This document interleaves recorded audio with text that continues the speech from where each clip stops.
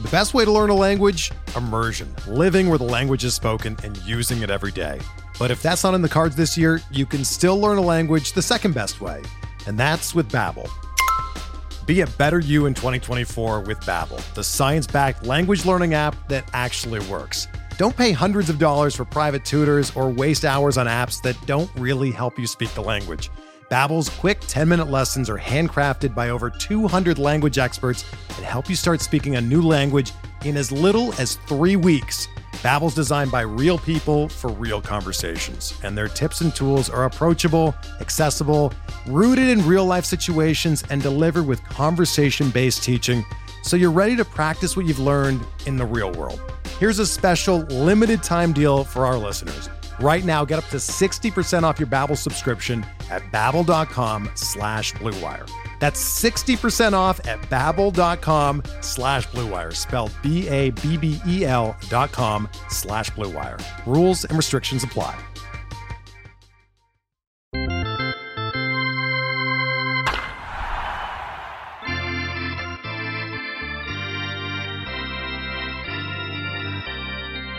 Hello and welcome to another episode of the Future Sox podcast. My name is Mike Rankin. I'll be your host. James Fox alongside us. Boy, did he work hard. Give him a pat on the back figuratively. Don't follow him around and do it literally because that's kind of weird. But James, you deserve it. All the figurative pats on the back because you worked pretty hard this draft season.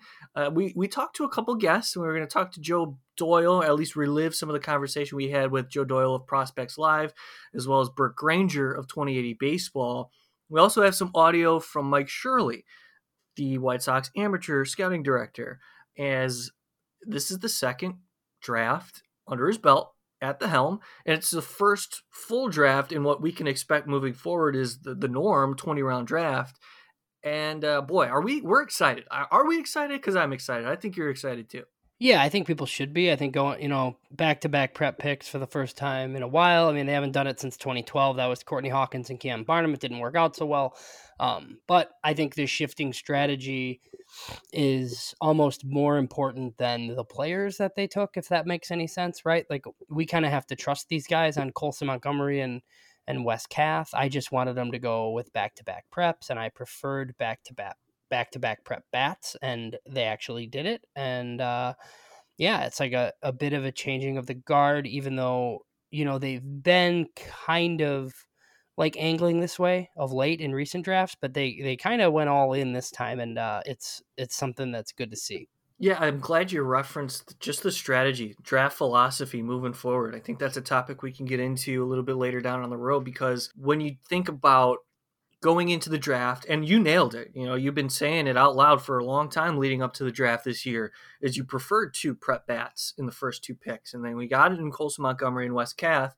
We're going to hear from Mike Shirley, his perspective on the picks, the players, and we're going to hear some reinforced scouting opinions from Joe Doyle and Burt Granger here in a little bit. But man, the drafting philosophy, because not only did they select Montgomery and Kath the first 2 picks, and that's the highlight too. They also picked a lot of pitching, 12 pitchers, 11 being college, but 4 prep players, 2 that like later on in the draft that we could detail a little bit more, Tanner McDougal and Cameron Butler. I think those are highlight picks too as well. But just elaborate, James, on the draft philosophy of committing to prep players dating back to 2019 and the value that is in stocking your farm system with players out of high school. So, I mean, it's kind of the currency of the game right now. Like, for anybody that's paid attention to the trades that were made, the big Cubs, Yu Darvish trade, and there were some other ones too. It's like these teams have targeted prep talent or teenage talent, right? And you can get it from the international market or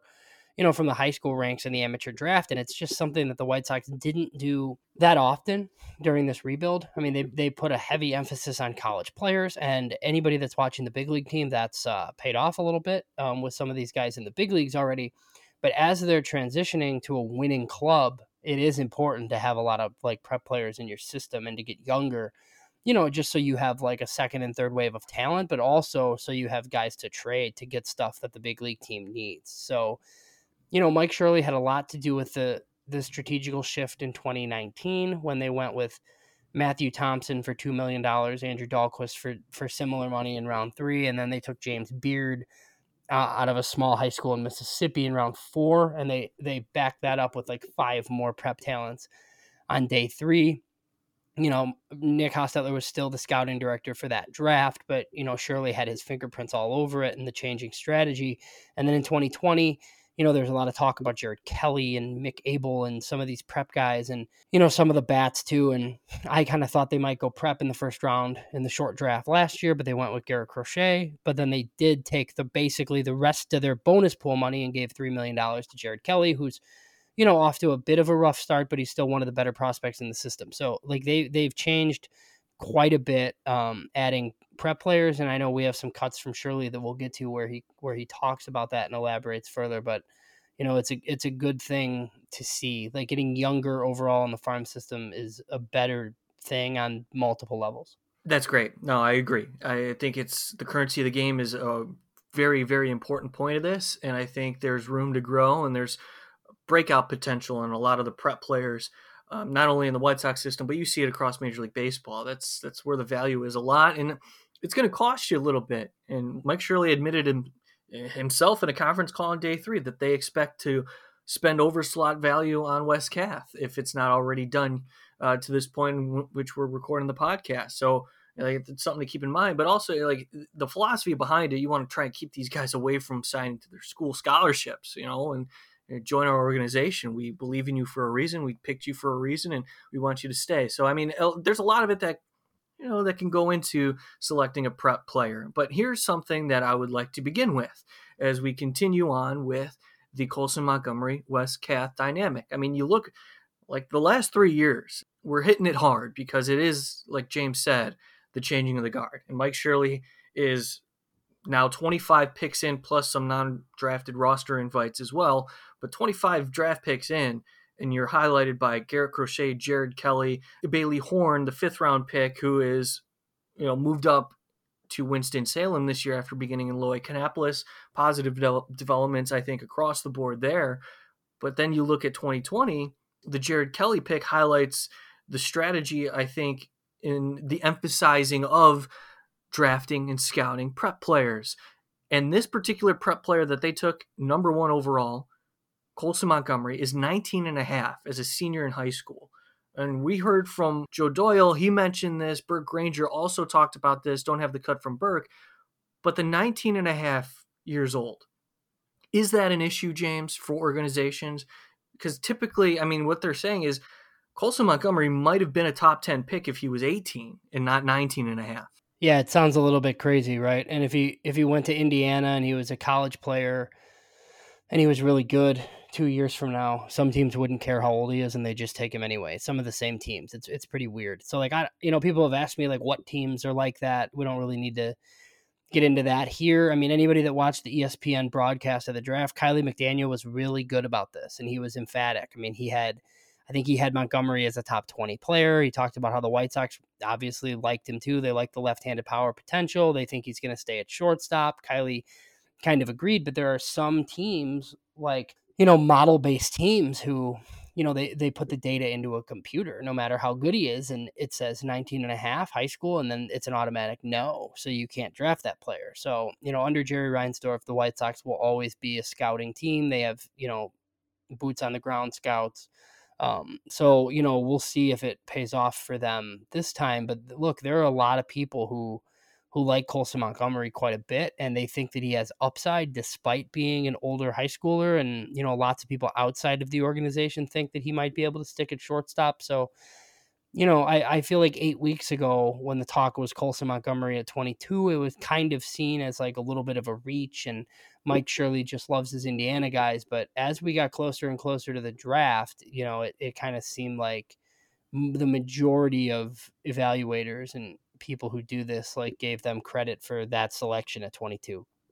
It's encouraging. And to hear scouts say and evaluators from multiple publications suggest that he could stick at shortstop based on his frame, 6'4", 200 pounds. I mean, that is something that I'm going to keep an eye on a lot across his development. I think you've been echoing this across multiple platforms too. You've been Sox Machine, and you've been doing a lot of guest appearances on other outlets talking about the value in sticking at shortstop in his profile.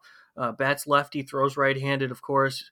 as an infielder. I mean, that is something that the White Sox are really excited about. So defensively, hoping he can stick there. Also, we're going to talk a little bit more about Wes Kath, the second-round pick, who played shortstop in high school, but realistically third base, first base profile, mainly third base, I think, to begin his professional career. But I brought that up because I wanted you to listen to Mike Shirley himself describe why he was so enticed by the two players in Montgomery and Wes Kath across the first two picks. When you think about who these two kids are and the left-handed potential of two bats that can grow up together, that can, mix in and understand what it's like to be White Sox, those are pieces of the puzzle that are hard to find. And, when you want to go find high school players, you want big upside. Both these guys possess it. When you're looking for hitters, the looseness to the swing, the strike zone management, the people they are, how are they going to react to adversity? Both of them come from great families. Both of them have been raised right. They're going to be able to jump over the hurdles. Both possess a high level of maturity that you're willing to invest the type of dollars to secure these kids. I mean, they check so many boxes for us in terms of the talent, most importantly, and the makeup and the people they are.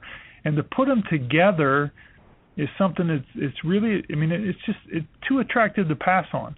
And that's the bet we're willing to make in high school players. When you think about like the Andrew Vaughns, the Gavin Sheets, as you scout these guys, you see the maturity and how they handle at bats.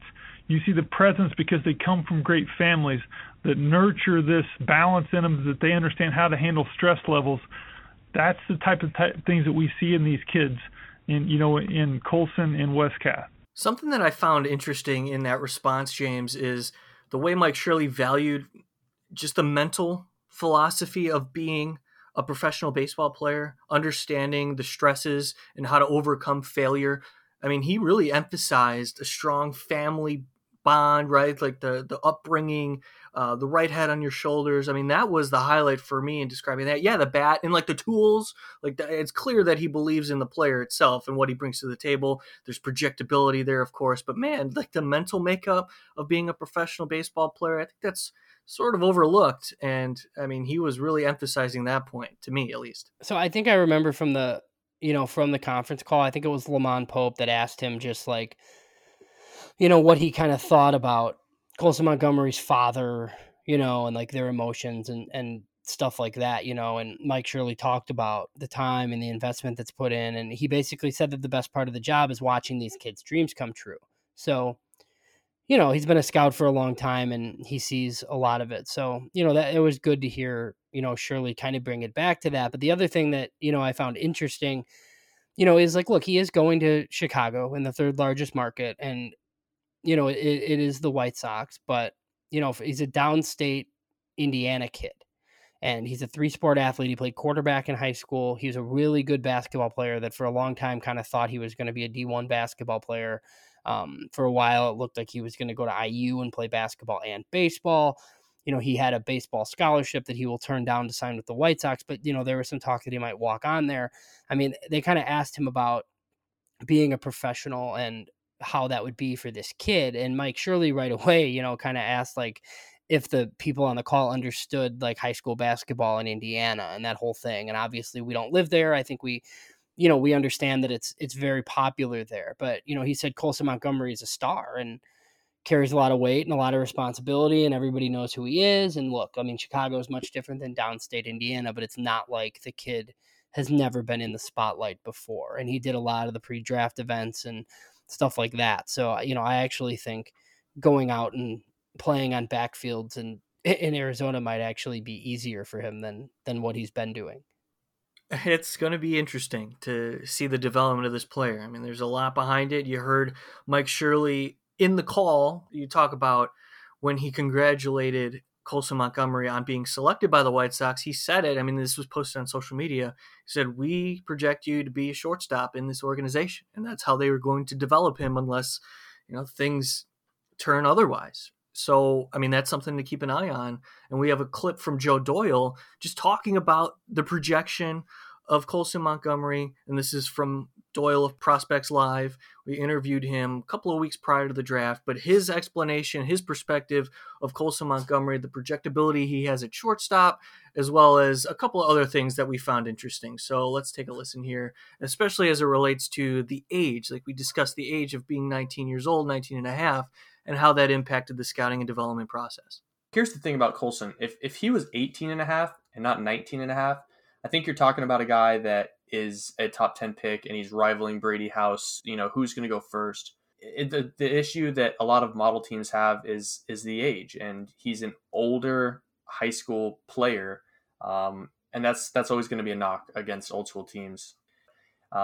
He has a ton of advocates all over the place, and him going to the MLB draft combine and posting one of the best agility scores for a 6'4" shortstop really kind of calms some of the nerves of people saying, well, is this guy going to have to move to third base?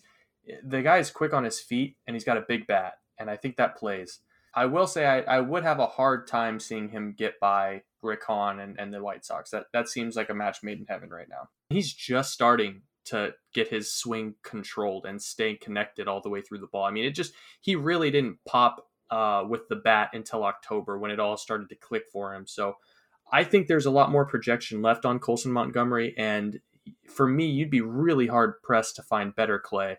I thought it was really exciting to hear Doyle talk about there's more growth in Colson Montgomery's bat. I mean, when you talked about it before the cut too, James, I think it's really important to mention the multi-sport athlete in high school. I love that about him. Just the athleticism to play multiple sports as well. The coordination obviously is there if he's a star shortstop among his age group.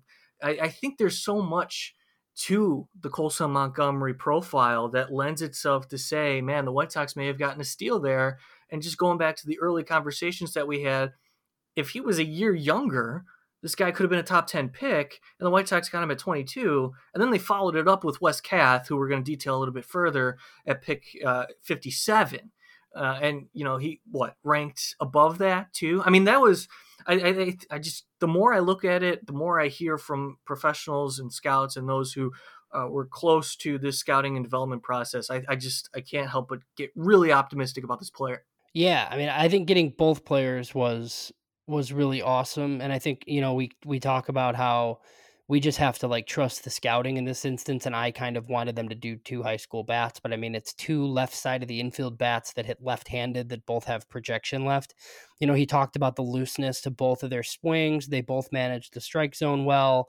He surely talked about how good of people they are, which, doesn't really matter that much to us. Right. But how they react to adversity. Both come from great families, he said, with a high level of maturity, which makes the White Sox willing to invest dollars into them. I mean, basically saying these are high school players that are going to be willing to put in the work and do the work that it's going to take to improve, right? Both of these guys could have gone on to Indiana and Arizona State and been first round picks 2 years from now. Colson Montgomery could have been a top 10 pick 2 years from now if he goes to Indiana and tears up the Big Ten. So, that's the risk you take, taking high school players. They could flame out and never make it to AA, or, they could be what the White Sox think they are, and they turn into high level trade assets for you later, or they turn into pieces of your next core. So, but I just think getting 2 left-handed bats with power potential like this is interesting, and it's a real jolt to a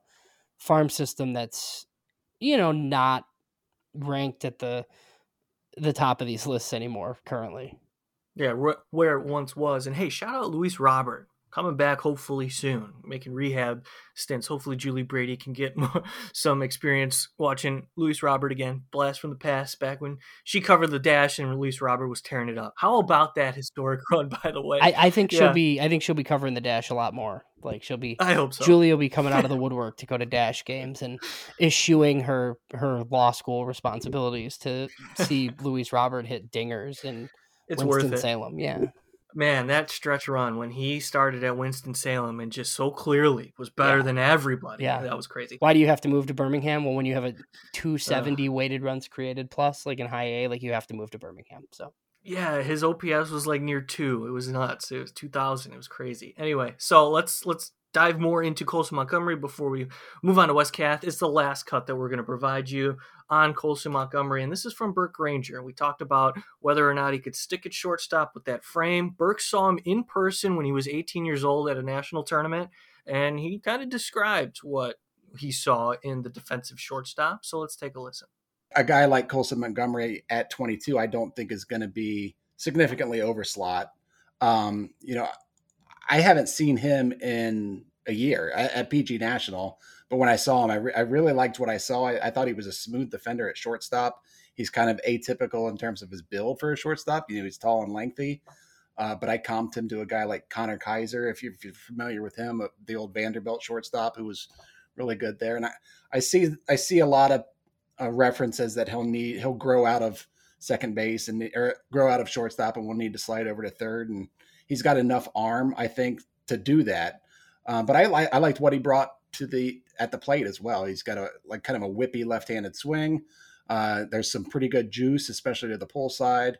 And then in some of those games that I saw at PG National, where he's facing other premier high school competition from around the country, I like the approach at the plate. He was able to spit on off-speed stuff out of the zone, and then he took 90 the other way, flipped it for a line drive single. So I always respect the firsthand opinion of somebody who obviously been there, saw a player, and he described him in action. And I think, we can reinforce the idea that his feet are good enough to stick at shortstop. Like, we're trying to convince ourselves without having any firsthand insight outside of who we're speaking with and listening to in terms of experts. Like, we want to see these players firsthand. And that's what I think Future Sox has built its credibility on. There's a lot of our correspondents getting accurate looks at players. And this is what I'm looking forward to myself, is when we can scout Colson Montgomery. And I'm just trying to convince myself that this is a player who can stick at shortstop. If you can tell,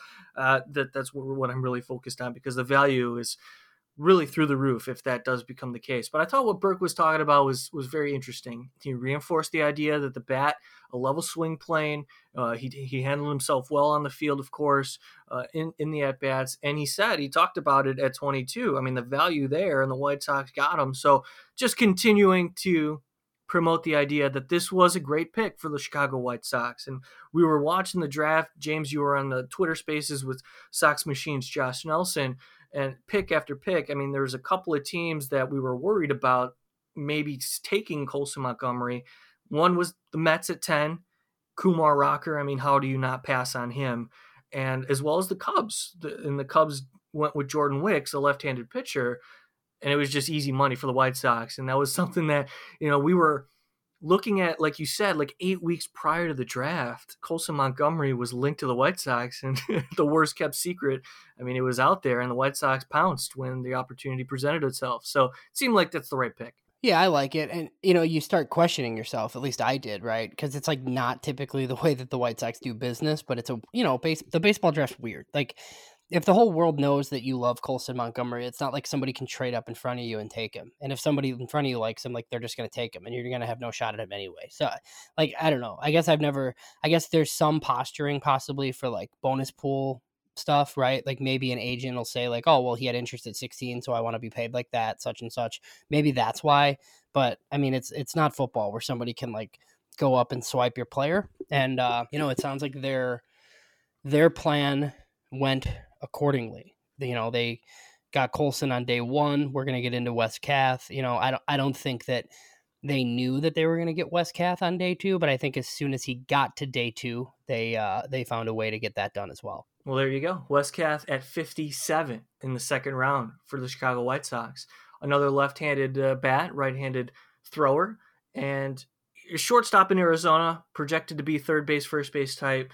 6'3", 200 pounds. I mean, that's another guy to complement Montgomery. I mean, last thing on Montgomery too, as we move on to Wes Kath, you look at the frame and the body. Like, when we saw him on draft day and he went up on stage, you could see he was pretty filled out already. I mean, that's something like, as a 19-and-a-half-year-old, you expect a little bit more of an advanced frame if you're talking about, I think Jared Kelly was an anomaly. That guy was built, looked like already a professional baseball player.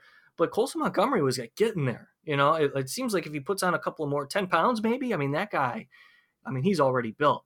So when we look at Wes Kath, though, this is a player that we can already expect to be moved away from shortstop and third base, first base profile. Joe Doyle of Prospects Live presented an interesting comp for the Wes Kath pick and the profile. So let's take a listen. And James, I want to get your take on it. Wes Kath, the White Sox showed a lot of interest in Wes through April and May. They had a big scouting contingency out at his games, and they were awfully active at a high school tournament of the West Coast, if you will, in February, where they were pretty active. Kath is more of a third base, first base, Matt Carpenter type of power profile. If Wes Kath is there in the second round, I think Rick Hahn and the White Sox could jump all over it. Two things that I pulled from that clip.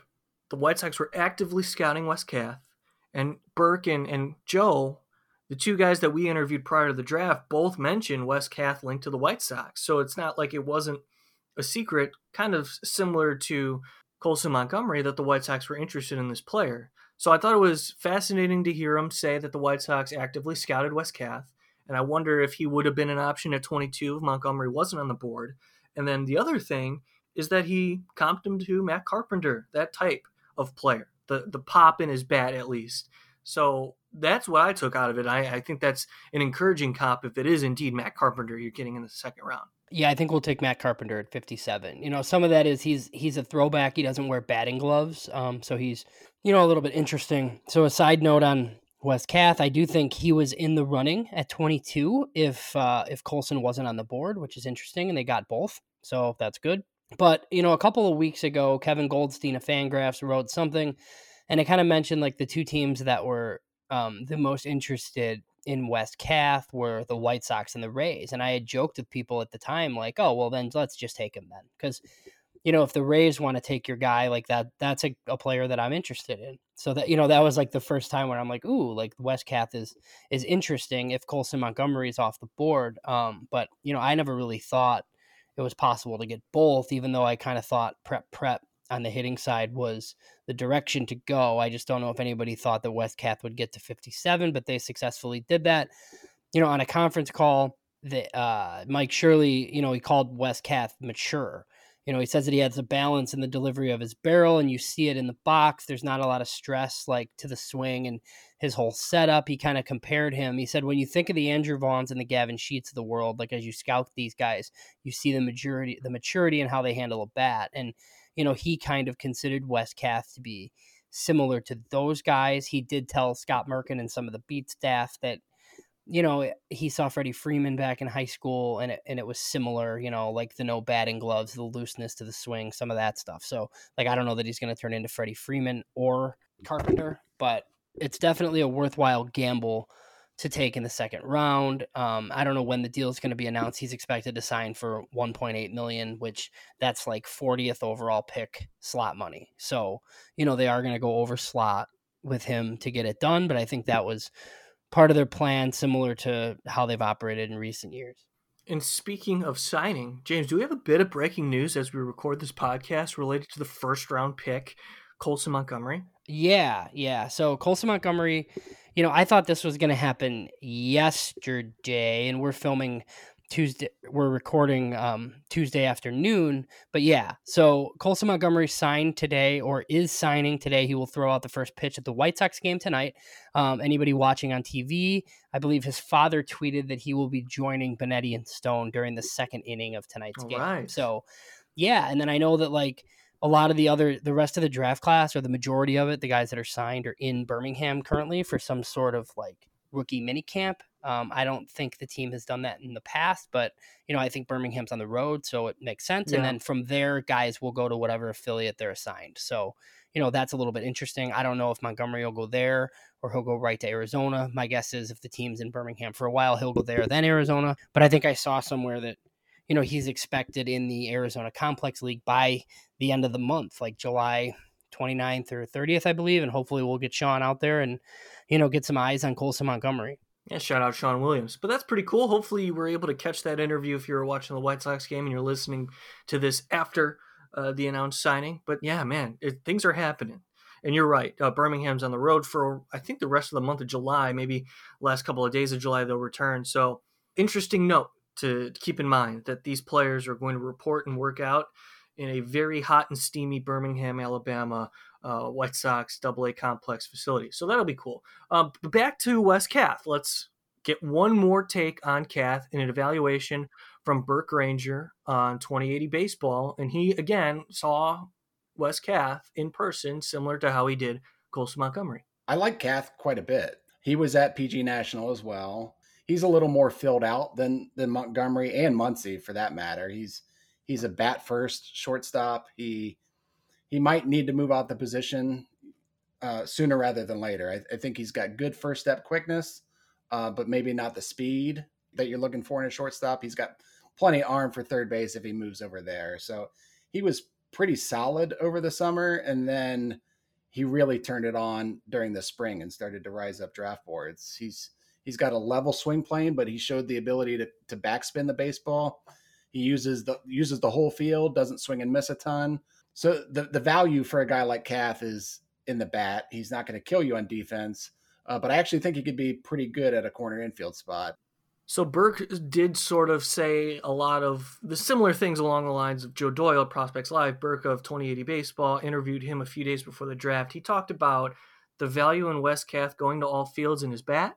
And he also reinforced the idea that, hey, don't expect him to stick at shortstop. I think we're already past that idea, and we're committed to him being hopefully a third base mainstay, and we'll see how that translates as a professional. But again, a power bat, a ball that jumps off the barrel, and you reference what Mike Shirley had to say about Wes Kath. The first two picks of this 2021 draft, one, it's new for the White Sox over the last 10 seasons, but also it's a matter of, I think it signifies the commitment to Mike Shirley's philosophy, and that if these players that we're scouting in their high school prep available, we're going to go get them, even if we have to pay overslide, which is going to happen to Wes Kath.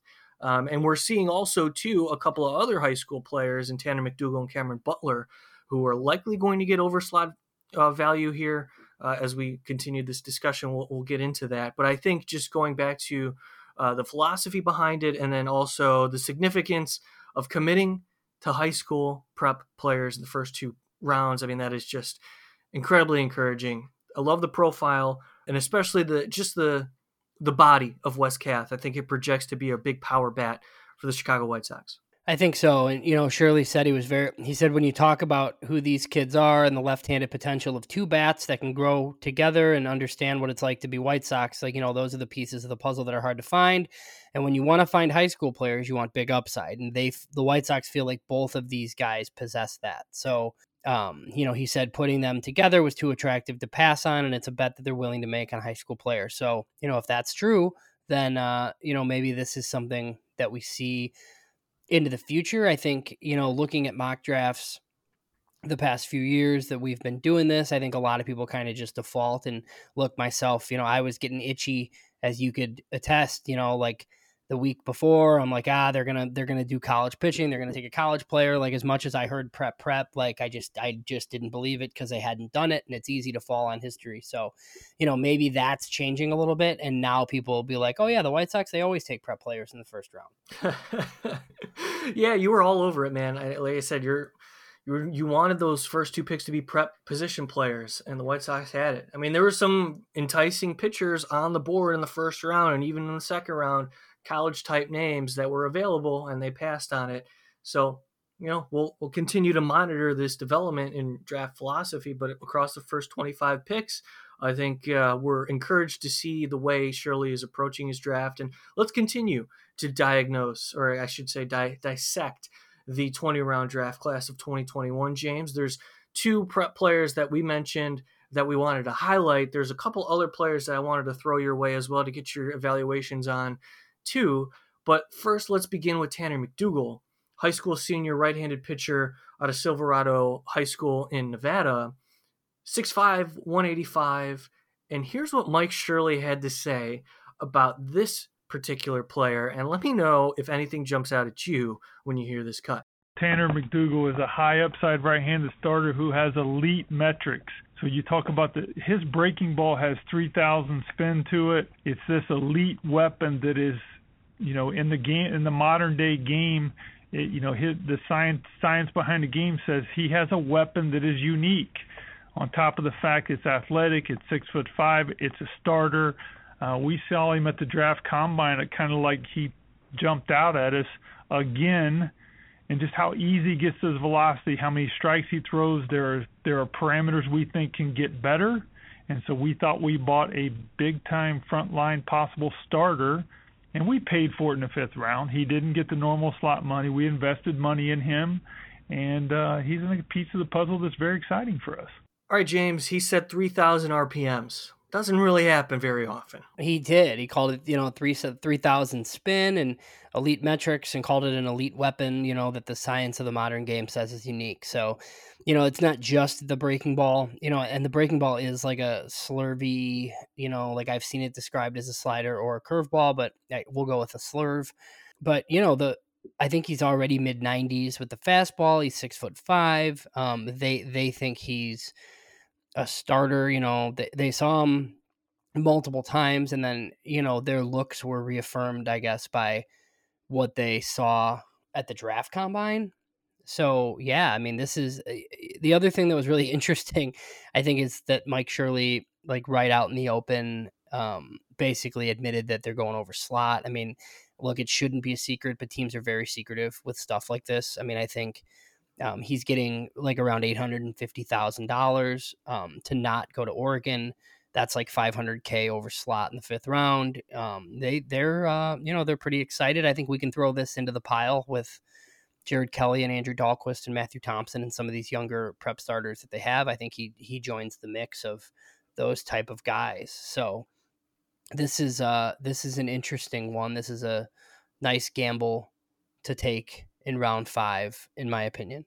Yeah, I mean, high school right-handed pitcher with that kind of stuff, sign me up. There's risk there, of course, but when you have the repertoire that suggests analytically, at least jump off the page at you, you want to see it translate in games, the command, location, consistency, and delivery, mechanics, and all that stuff, developing as a professional, all that comes with that. I just, when you look at it on the surface, like you said, you're going over slot in the 2nd round, but man, if you're lumping them together with Matthew Thompson and Andrew Dahlquist, like in terms of the types of players that we can monitor with high upside as a pitcher, let's do it. I love it. That's very exciting.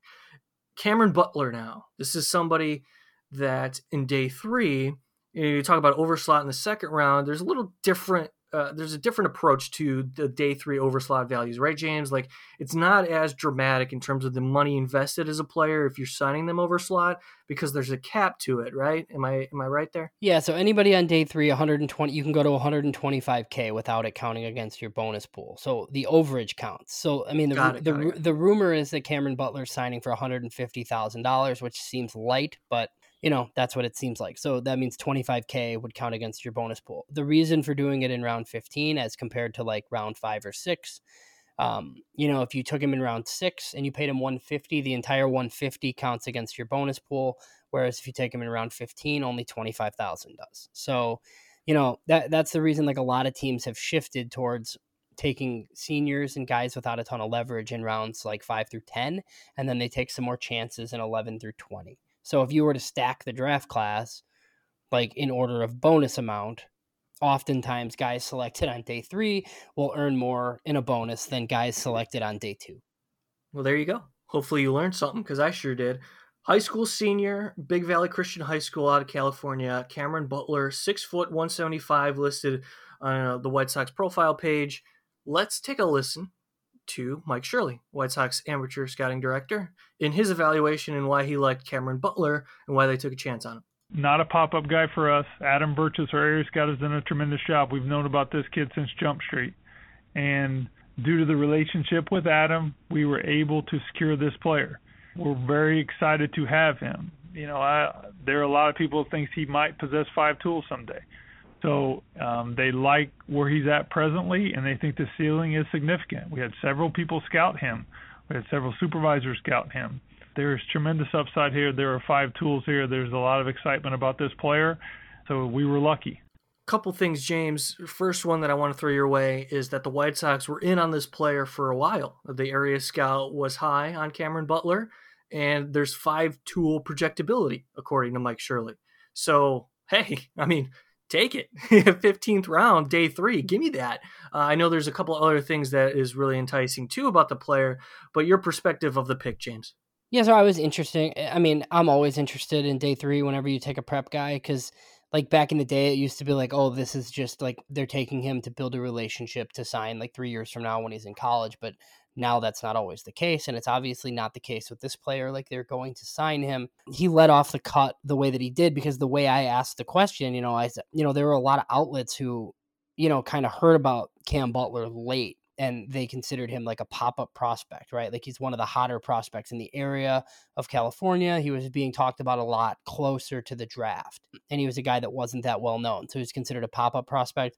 Baseball America ranked him 210 overall in their top 500, which is pretty significant. So Shirley pushed back on that, said Adam Virchis, the area scout that's responsible for Marcus Semien and Andrew Vaughn, among others, is the guy that, was all over Butler, and he's deciding to not go to Cal Poly. He's going to be in the White Sox system, and he'll be, in Arizona soon enough. And it's just another guy that we'll, hopefully get a look at and get you some more information on. Yeah, it's exciting. Again, righty profile, outfielder in the 15th round. That'll do it for the 4 high school picks that the White Sox decided to take in the 20-round draft in 2021. Montgomery and Kath 1-2, Tanner McDougal in the 5th round, and Cameron Butler in the 15th round. I mean, look, 12 pitchers drafted, 11 of them being college. Is there something there, James? Is that typical that you see in a Major League Baseball draft? I know it's different, 20 to 40 rounds, but I guess now this is where we're at. But is this something that you expected? I did expect it. Like once they went prep, I thought that they'd be able to find some pitching later. That's generally they've had a lot of success doing it late. I mean, Jonathan Stever obviously hasn't completely lived up to expectations yet, but he was rushed a bit. I mean, that's a 5th round pick. Jimmy Lambert was a 5th round pick. Cody Hoyer is helping the big league club. That's a 6th rounder. Aaron Bummer went in the 19th. Matt Foster went in the 20th. So, I mean, like, look, the White Sox have found college pitching. So that's why you take the prep players early and you do college pitching late. The first of those guys, Sean Burke, right-handed pitcher out of Maryland. I believe he was either number 53 or number 54 on the Baseball America Top 500. So, I mean, this is a guy that's pretty interesting. I mean, a lot of people thought he was maybe a top 50 guy coming into the season. He struggled a little bit at Maryland, but the stuff's really good. It's a fastball, breaking ball guy. He can get it into the high 90s. He's a big 6'6", like 230 pound righty. Just add him to the, stable of pitching in the system. This is a guy that they really liked. They're going to have to develop a third pitch, obviously, with him, but that's definitely worth it at pick 94 overall. Sean Burke's a guy that I had my eye on there, and then that was the guy that they actually chose. Yeah, Burke is interesting, and I like you mentioned 6'6", 230 out of Maryland. I mean, that's, right-handed power pitcher, somebody, that we can keep an eye on, but I think it's exciting that he's as advanced as he is across, his time at Maryland, coming out as a junior. How about this, though, James? I mean, Shirley in the conference call mentioned the value in drafting a number of Power 5 conference players and how that impacts, just the development of those around those types of players. Like I'm talking the younger players that were drafted, maybe junior college players. If you mix them with a bunch of Power 5 conference guys, you understand, or at least you get the taste, according to Shirley, of the philosophy of what it takes to be a professional player, because those players have lived the stresses, high leverage situations, played in front of, big names, tough teams, top competition, all of that, I guess, according to Shirley, is valuable and is in play here when scouting Power 5 conference players. So he said that they did a great job attacking Power 5 conferences. He said guys who come from programs that do a lot of the development already for you, and then he mentioned some of the guys like, Johnny Ray is a right-handed pitcher from TCU that they took in round 12. He throws really hard, but he gave up 11 homers like off of his fastball this year. The stuff was really just like straight and not very good, but he throws very hard. So, that's a chance they took on a Quincy, Illinois kid there. There's a whole Terrell Tatum's an outfielder of NC State, Jason Gonzalez, third baseman Vanderbilt, Adam Hackenberg is a catcher from Clemson. Sean Gusenberg, shortstop, Northwestern. I mean, those are all day 3 guys. And then Taylor Broadway is interesting as he was Ole Miss closer, but he's just a little bit older. He's like 24 years old. Gil Luna is a little lefty reliever out of Arizona who's been really tough on left-handers. So, they took a lot of guys from Power 5 schools. TCU, Northwestern represented, Clemson, Vandy, like I said. One of the interesting things that Shirley said, he said these guys come with the grit, the grind, and the makeup to get in your system. They balance it out. They make a difference for you. So he said when you think about taking guys like Colson Montgomery and Wes Kath, you want to put pieces around those guys, help them stabilize their peer groups, and find out what it takes to be championship-type players, right? And that's why they target the Power 5 kids, because they make everybody better. And look, I mean, if Jason Gonzalez was the 9 hitter at Vandy this year, and he hit 9 bombs, and he's going to hit a bunch of bombs in the White Sox system. He's had trouble with breaking balls. He might not ever be a major league contributor for you, but if Jason Gonzalez is the type that comes into your system and Wes Kath is better because he was on his team, then those are definitely worthwhile picks to get into your system, guys on the college side like that. I think it's fascinating when you mention the philosophy side of Mike Shirley's approach, because I think, again, the mental aspect of a player, I said it was often overlooked, but earlier in this episode, I just don't think it's taken into account enough, and I think it's hard to quantify that because it's not tangible, So here's something too that I wanted to throw your way is Mike Shirley's evaluation of scouting. The challenges of scouting across the 2020 and 2021 draft classes, just because of COVID and the impacts that has across his scouting and development teams, and just the challenges that were put in place just to scout specific players. This was the highest draft inventory since 1965. So we dealt with more players in this draft than we have in a long time. It's been a lot of work. Since the draft last year ended, it's been a nonstop grind to get through this, and the staff has done a tremendous job working through that piece of the puzzle. We've worked as hard this year as we ever have because the inventory required that. So I can't believe we got through it based off COVID, based off the start and stop. I mean, I don't know if everyone understands the challenge it was to scout players this year. You had to sign up to enter college campuses. You had to be in the protocols. There were so many hoops the scout had to jump in day in and day out to even get on campus, to even evaluate players. Games were canceled on us. It is one of the tougher challenges we've ever taken on, just based off the pandemic and what we were dealing with as a society. So, James, I thought that was interesting, and something that also caught my attention in that conference call, and I guess this does have a lot to do with the cut that we just heard, just the variables that come into play when scouting players. There was a player in the 11th round, Christian Edwards out of Jacksonville State in Alabama, 4-year senior, under the radar signing. And I know you asked Shirley about him. What caught your eye about Edwards? Why do you think he's intriguing? And what did Mike Shirley say about him? So the numbers were pretty good, that I noticed initially. And I always perk up at 11th round picks because it's like the first round in the non-bonus pool round, right, where you can take a player. He was out of Jacksonville State. So one of the reasons why I asked Shirley about him is because he placed a pretty heavy emphasis on talking about the Power 5 guys.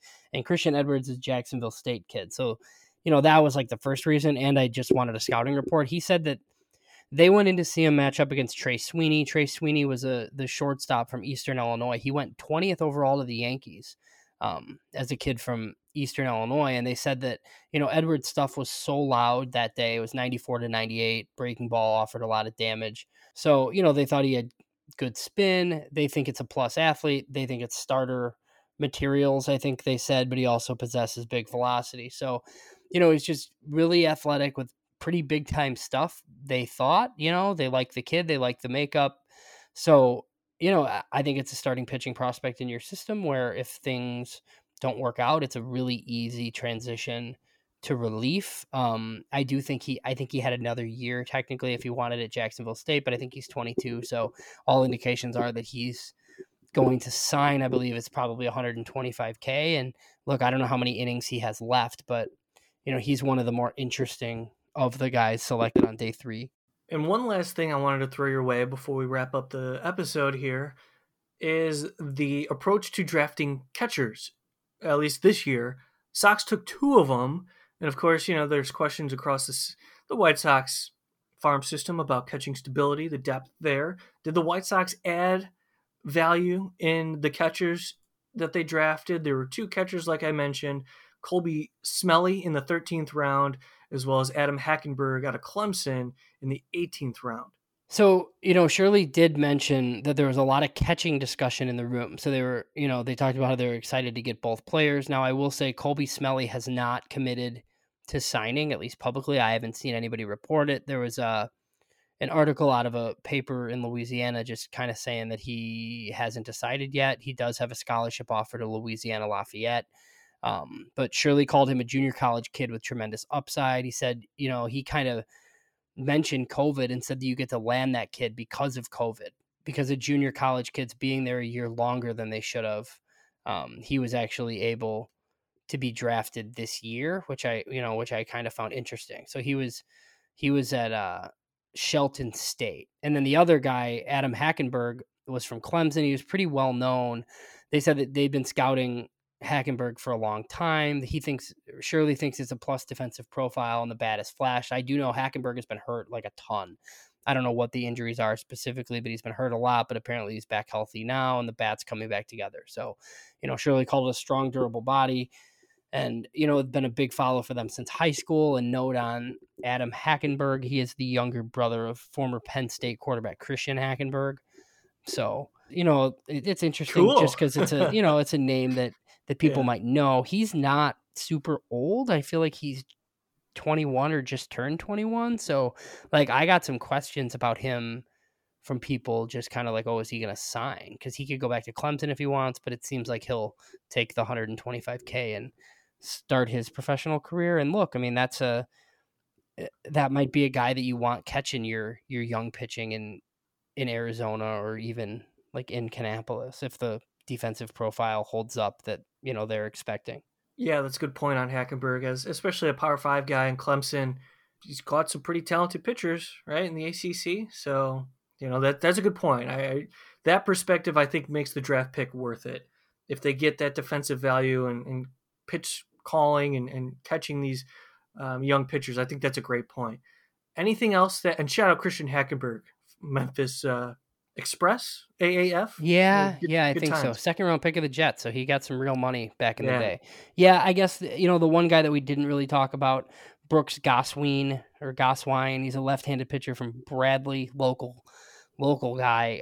Really good stuff. It's a lefty that gets into the high 90s with a good breaking ball, but the numbers weren't very good. So it's always pretty interesting when a guy has a 5 ERA and he's pitching at Bradley. Like you would think that a guy with his stuff would be able to dominate. So, that's going to be under slot, but it's still going to be real money. I think probably $100K or so. So he's a guy to watch. I mean, he's not he's a top 5 round guy that actually is probably, a top 6 or 7 round guy, but that wasn't just like a money saver in that spot. They like him. There's some video of him. Like my guess is left-handed relief profile at some point, but they'll let him start initially, obviously, because that's kind of one of the things that the White Sox do is they send these guys out as starters and then they kind of go from there. But he's a little bit interesting too. All right, James, great stuff. Thanks so much for all your hard work and the coverage. And thanks so much to all those who contributed to Future Sox outside of our own website. We had a lot of contributors who we hope to have conversations with on the podcast moving forward. But awesome stuff. We're going to talk, by the way, here's a little tease for you. So keep an eye on this if you haven't listened to it already and you're looking forward to the next episode. We have Jim Callis of MLB Pipeline who's going to join the Future Sox podcast soon. And he is going to detail the White Sox farm system, the draft picks, what they have currently, and all the good stuff from the best in the business who scouts prospects across the whole landscape of minor league baseball. So keep an eye on that. Thanks so much again for listening to this episode of the 2021 Major League Baseball Amateur Draft Recap Show. Huge shout out to James Fox yet again. And we're gonna talk some more very soon. So thanks for all your support. Check us out on FutureSox.com for everything and go to anchor.fm/Future Sox for the podcast library. Until next time, for James Fox, my name's Mike Rankin. Thanks so much for listening.